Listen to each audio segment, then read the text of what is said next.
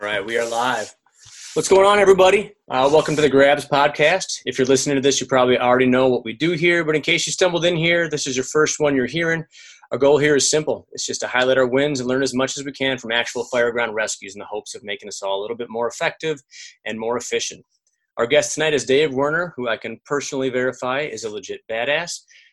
So Dave, can you tell us a little bit about yourself, your journey, your experience, and your department?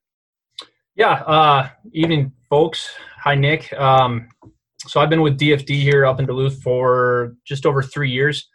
Prior to that, I was full-time down in South Carolina in the Greenville region, the upstate region. Before we headed down south, I had graduated from Lake Superior College here in Duluth with a fire science degree. Just living life up in Duluth. Perfect. So Duluth, Minnesota, for all those guys listening. I know there's a couple other Duluths not out Georgia. there. Yeah, right. All right. So at DFD, what does your first alarm assignment consist of for a single-family dwelling fire? First alarm assignment for a single-family dwelling is going to get you 2 engines, 2 trucks, a rescue, and a chief. And how about your staffing on all those rigs? Our staffing varies slightly across the board. All of our trucks are 4. Most of our engines are 4. We do have 2 engines that run with 3, and we have another engine that runs with only 2. On the rescue, we have 3. Okay. So on a typical first alarm for single family, how many guys and girls do we bring into that scene? Let's see, it'll be, well, on average, 8, 12, 15, 16 with the chief. Okay. Perfect. Now this one's a little bit more nebulous, but what's like the search culture within your department? Who typically searches? How do you prioritize search? Are you guys, sometimes this is a 4-letter word, but are you guys kind of aggressive when it comes to search? I would say that we probably lean more towards the aggressive side of things. We definitely prioritize search. We went so far as being able to implement VES as a recognized tactic shortly after I got hired. So search is definitely on the forefront of people's minds when we show up. As far as responsibilities, typically the rescue is going to be getting inside as quickly as possible to initiate that search. And that will usually then be supplemented by 2 to 3 people from a truck company. We're pretty good for the most part about splitting our truck crews, 2 and 2 or 3 and 1, depending on the situation. Mm-hmm.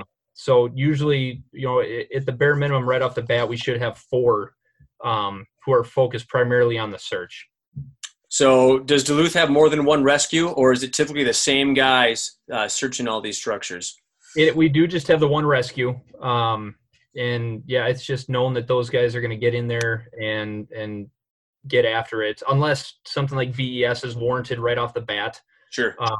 But typically they're going to be heading in and trying to get towards the fire as quickly as possible. To search outwards from there is how we typically see them operate. Okay.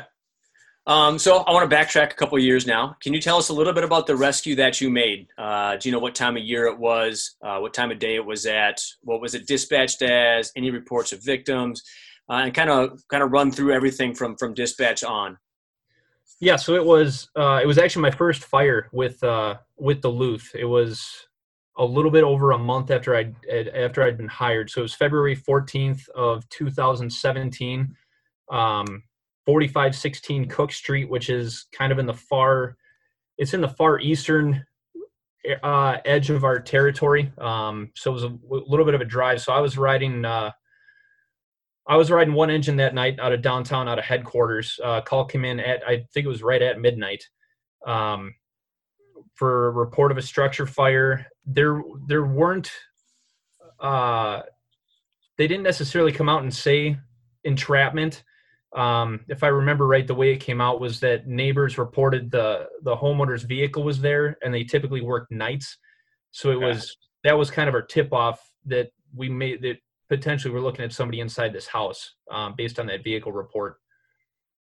So yeah, coming from downtown, we had a little bit of a drive heading out east. We got out there, and so the initial engine on scene, which would have been 6 engine, it's pretty much right in their backyard, so they were there quick. and we're starting to make a push from the Alpha side through the front door. We pulled up, caught a hydrant, and proceeded into the alleyway to head to the Charlie side. Four-person rig that I was on. One engine is 4 people. So we left one at the hydrant, and the captain and I got off. And he right away requested a 2.5 to the front door. So I aided him in stretching the 2.5 pre-connect from the alley through the backyard up to the front. The captain wanted to try to get hit on this fire as fast as possible because it was at that point the fire was winning. As he started making that 2.5 hit, he told me to meet him at the back door with an 1 3/4 pre-connect. So I made my way back to the engine and got that second line to the back door. At this point, the captain rejoined me, and I was already masked up, anticipating we were heading in. And because he wasn't masked up yet, he handed me the camera and said, "Why don't you take a look?" So I raised the camera and peered in the back door there, and literally as clear as I'm looking at you right now, that was the image of the victim. And it for a minute I was stunned because I was like, there's no stinking way that we just popped open this back door and this person is right there. And so for a minute I dropped the camera and brought my box light up, and he was right there. So we were able to, I told my captain, I said, we got him. He's right here. Was able to make my way in. So he was kind of leaning up in the crook of the cabinets, facing me. His legs were facing me. And so I made the initial move to try to get his torso up and towards me, which obviously it doesn't work very well with his legs facing you. So I'm struggling a little bit with this victim. And all of a sudden, I think it was a member of one of the other engine companies coming in, came barreling through the house and kind of bowled me over, and for a minute threw me off. But in that mess, we were able to, both of us, kind of link up together and drag that victim just a few feet out the back door and into the backyard.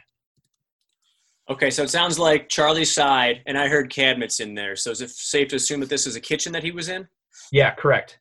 Okay. What were the conditions like in that kitchen once you opened the door? Obviously, down at level at like the 1 foot level, you could see at least far enough to the victim. What were conditions in that room? Was it smoke? Was it fire? It was smoke. It was not. So the fire was in the Alpha Delta corner of the house, and this wasn't a very big house, but so that we did not have fire conditions that far back in the house, but it was smoke and heat. Okay. Was it a 1-story house? Yes. Yep. One story. Okay, perfect. So how far away was the victim from the actual fire when you guys got there? I would say 20 feet. Okay, so 20 feet away from the fire. And how far away from that back door once you pop that? Feet. Okay, so 2-3 feet? Yep. And how big was the victim? The victim was not very large. That was one of the things that struck me was it was incredible how difficult it was to maneuver him despite his smaller size. I would say he might not have been over 200 pounds. Okay. And just for a little bit of context here, I know you personally. So how big are you? Obviously you're in good shape, but how big and how much do you weigh? 6'3" and right around 210. Okay. So this guy weighed probably less than you, and it took a couple guys. 2 guys actually had their hands on the victim total? Yep, there was 2 of us. Because my captain, I think once he saw that we had the victim, he wasn't going to crowd the situation. So as we got him out the door there. Okay. And do you actually remember, like physically, what you did to the patient? Were you at the legs? Did you use an arm lock, a wrist lock, a leg lock? Like how physically did you remove that person? I think once we... like I said, initially I was trying to, I think just going back to any time I'd moved a training dummy prior to this, I was thinking I have to go for the torso. Mm-hmm. And so I was trying to reach across his legs and grab his torso and pull his torso towards me, which just, it wasn't working. He wasn't bending like that. And I was kind of working against myself. And once I got bowled over by that other person and we kind of regrouped, it's a little bit foggy. I want to say we both just kind of ended up grabbing under his shoulder and scooting him out. There wasn't a lot of technique being used at that point. Okay. More will over skill at that point? Yeah, we knew we were right there at the door, and it was like, let's just get this guy out. Yeah, I totally get that. You also mentioned that there were no reports of victims before you guys got to work. Obviously, the reports that there was a vehicle there, and you guys knew before you got there. At least this is how I'm hearing this. You knew before you got there that he typically works nights, and his vehicle was still there. Correct. No reports of victims, though. If does anything change within your department and within you personally when you hear that there's reports of victims or that the reports that everybody's out? Does anything change about your mindset or your operations there? Procedure-wise, I don't think anything necessarily changes. I guess for myself, being on the truck and typically doing more outside type duties, I'm going to be, if we hear something about confirmed victims, going to be chatting with the rest of the crew as to whether we're going to do our 2-2 split, if we're going to turn this into a 3-1 split, and increase the number of bodies inside, or if we're going to keep the 2-2 and send 2 in. And I'm going to be thinking about, setting up for VES, with ground ladders or whatnot. So, okay. This one's kind of nebulous as well, but do you guys typically ventilate during search? Do you ventilate after search? And kind of how does ventilation fit in with coordinating both attack and search? I know that's kind of a heavy question, so just kind of take the low-hanging fruit there. Yeah. Again, being kind of the one who's typically doing a lot of the OV type stuff, if I see an opportunity to take a window that's going to be advantageous to those crews, whether it's search or fire attack, if I feel like it's going to make a difference and not put somebody in a bad spot, I'll take that window. As far as from a vertical vent standpoint, we're pretty aggressive when it comes to getting holes in place when it's warranted and when it's going to make a difference. Obviously, you curtail that to what your engine crews are doing. We work pretty tight downtown here with one engine, and if we're rolling into something with one engine, we know that those guys are going to be doing good work and making good moves, and it allows us to move a little bit quicker with getting those vents established.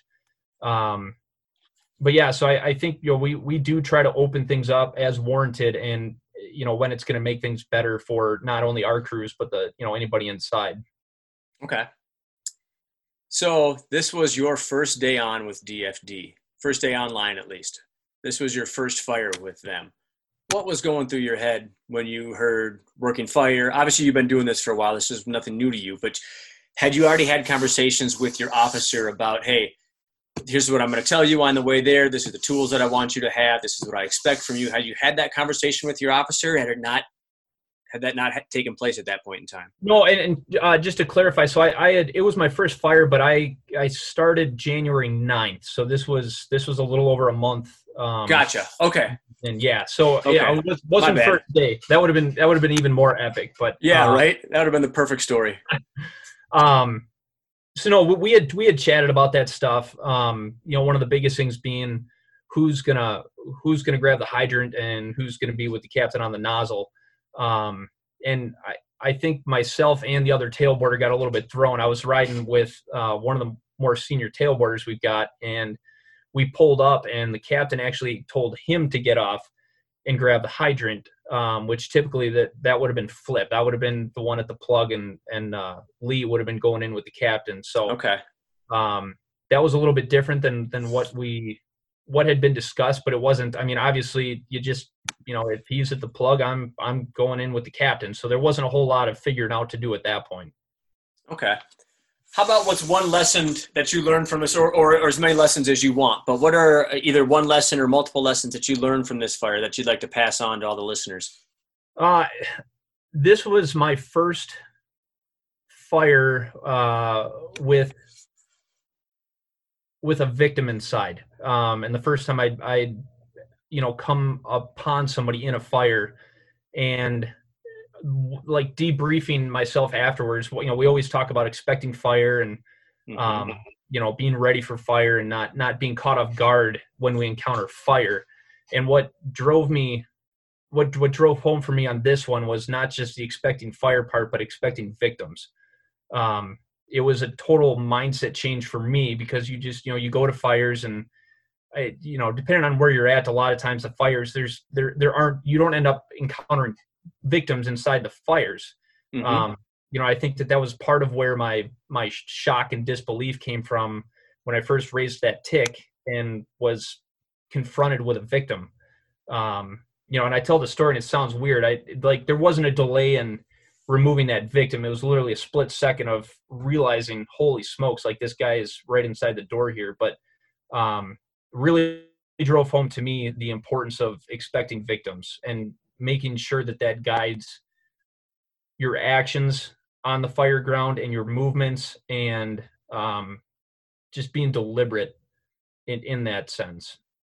Fair to assume that mantra of expecting fire, expecting victims kind of bleeds over into your training and kind of day-to-day stuff too before tones drop? Yeah, I'd say so. I mean, just from a mental standpoint of,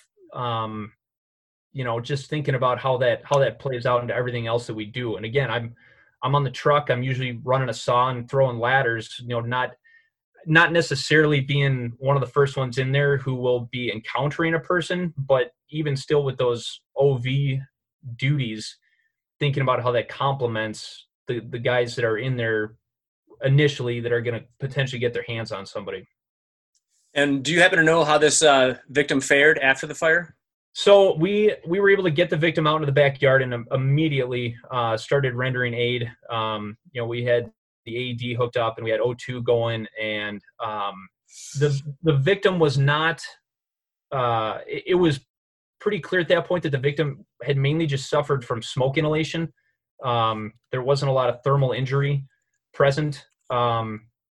So, by all means, this was in our eyes, very much a potentially viable victim that could potentially be revived. Unfortunately, we were not able to revive the victim. I believe it was called on scene in the ambulance after they had taken over care and brought him into the ambulance. But this was not one where the victim was able to walk away. How old was the victim?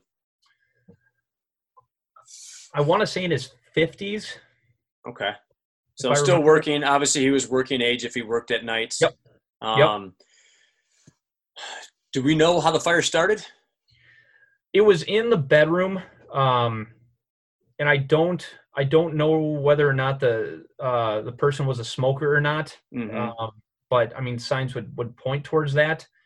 But yeah, not sure how that fire started. Well, right on. Well, I just want to say thank you for taking the time out to share your experience with everybody. Kudos to you. Kudos to the rest of the DFD. Solid department there. You lucked out. Or they lucked out. You lucked out. I guess it worked out well for everybody that you got a job there. So thank you for coming on here tonight. Anything else you want to pass on to everybody before we kind of sign off? No, just hope everybody's keeping their wits during these crazy times. Keep your heads down and wear your masks and try to get outside as much as you can. Yeah, for those that may be listening to this at a later date, right now it's April 17th, 2020. So we're like a month and a half into COVID-19 and everything. So absolutely, thank you again for your time, Dave. We really appreciate this. Yeah, thank you, Nick. Yeah, absolutely, man. For anyone else out there that's listening, if you guys know of anyone who makes a grab, please go to firefighterrescuesurvey.com, fill out a quick survey. That's one survey per rescue. So if you make multiple rescues on the same scene, we prefer if you do multiple surveys, one for each rescue. And the whole goal of that is so we can all get smarter, better, and faster. If you make a grab and you want to share your experience with all of our listeners, please just reach out to either Grant Schwalbe, Justin McWilliams, or myself, Nick Ledeen, and we'll try to record an episode and spread the love to everybody else that's listening. Thank you, Dave, and thank you to everybody else. We'll sign off. Cheers. Yeah, cheers, man. Take care.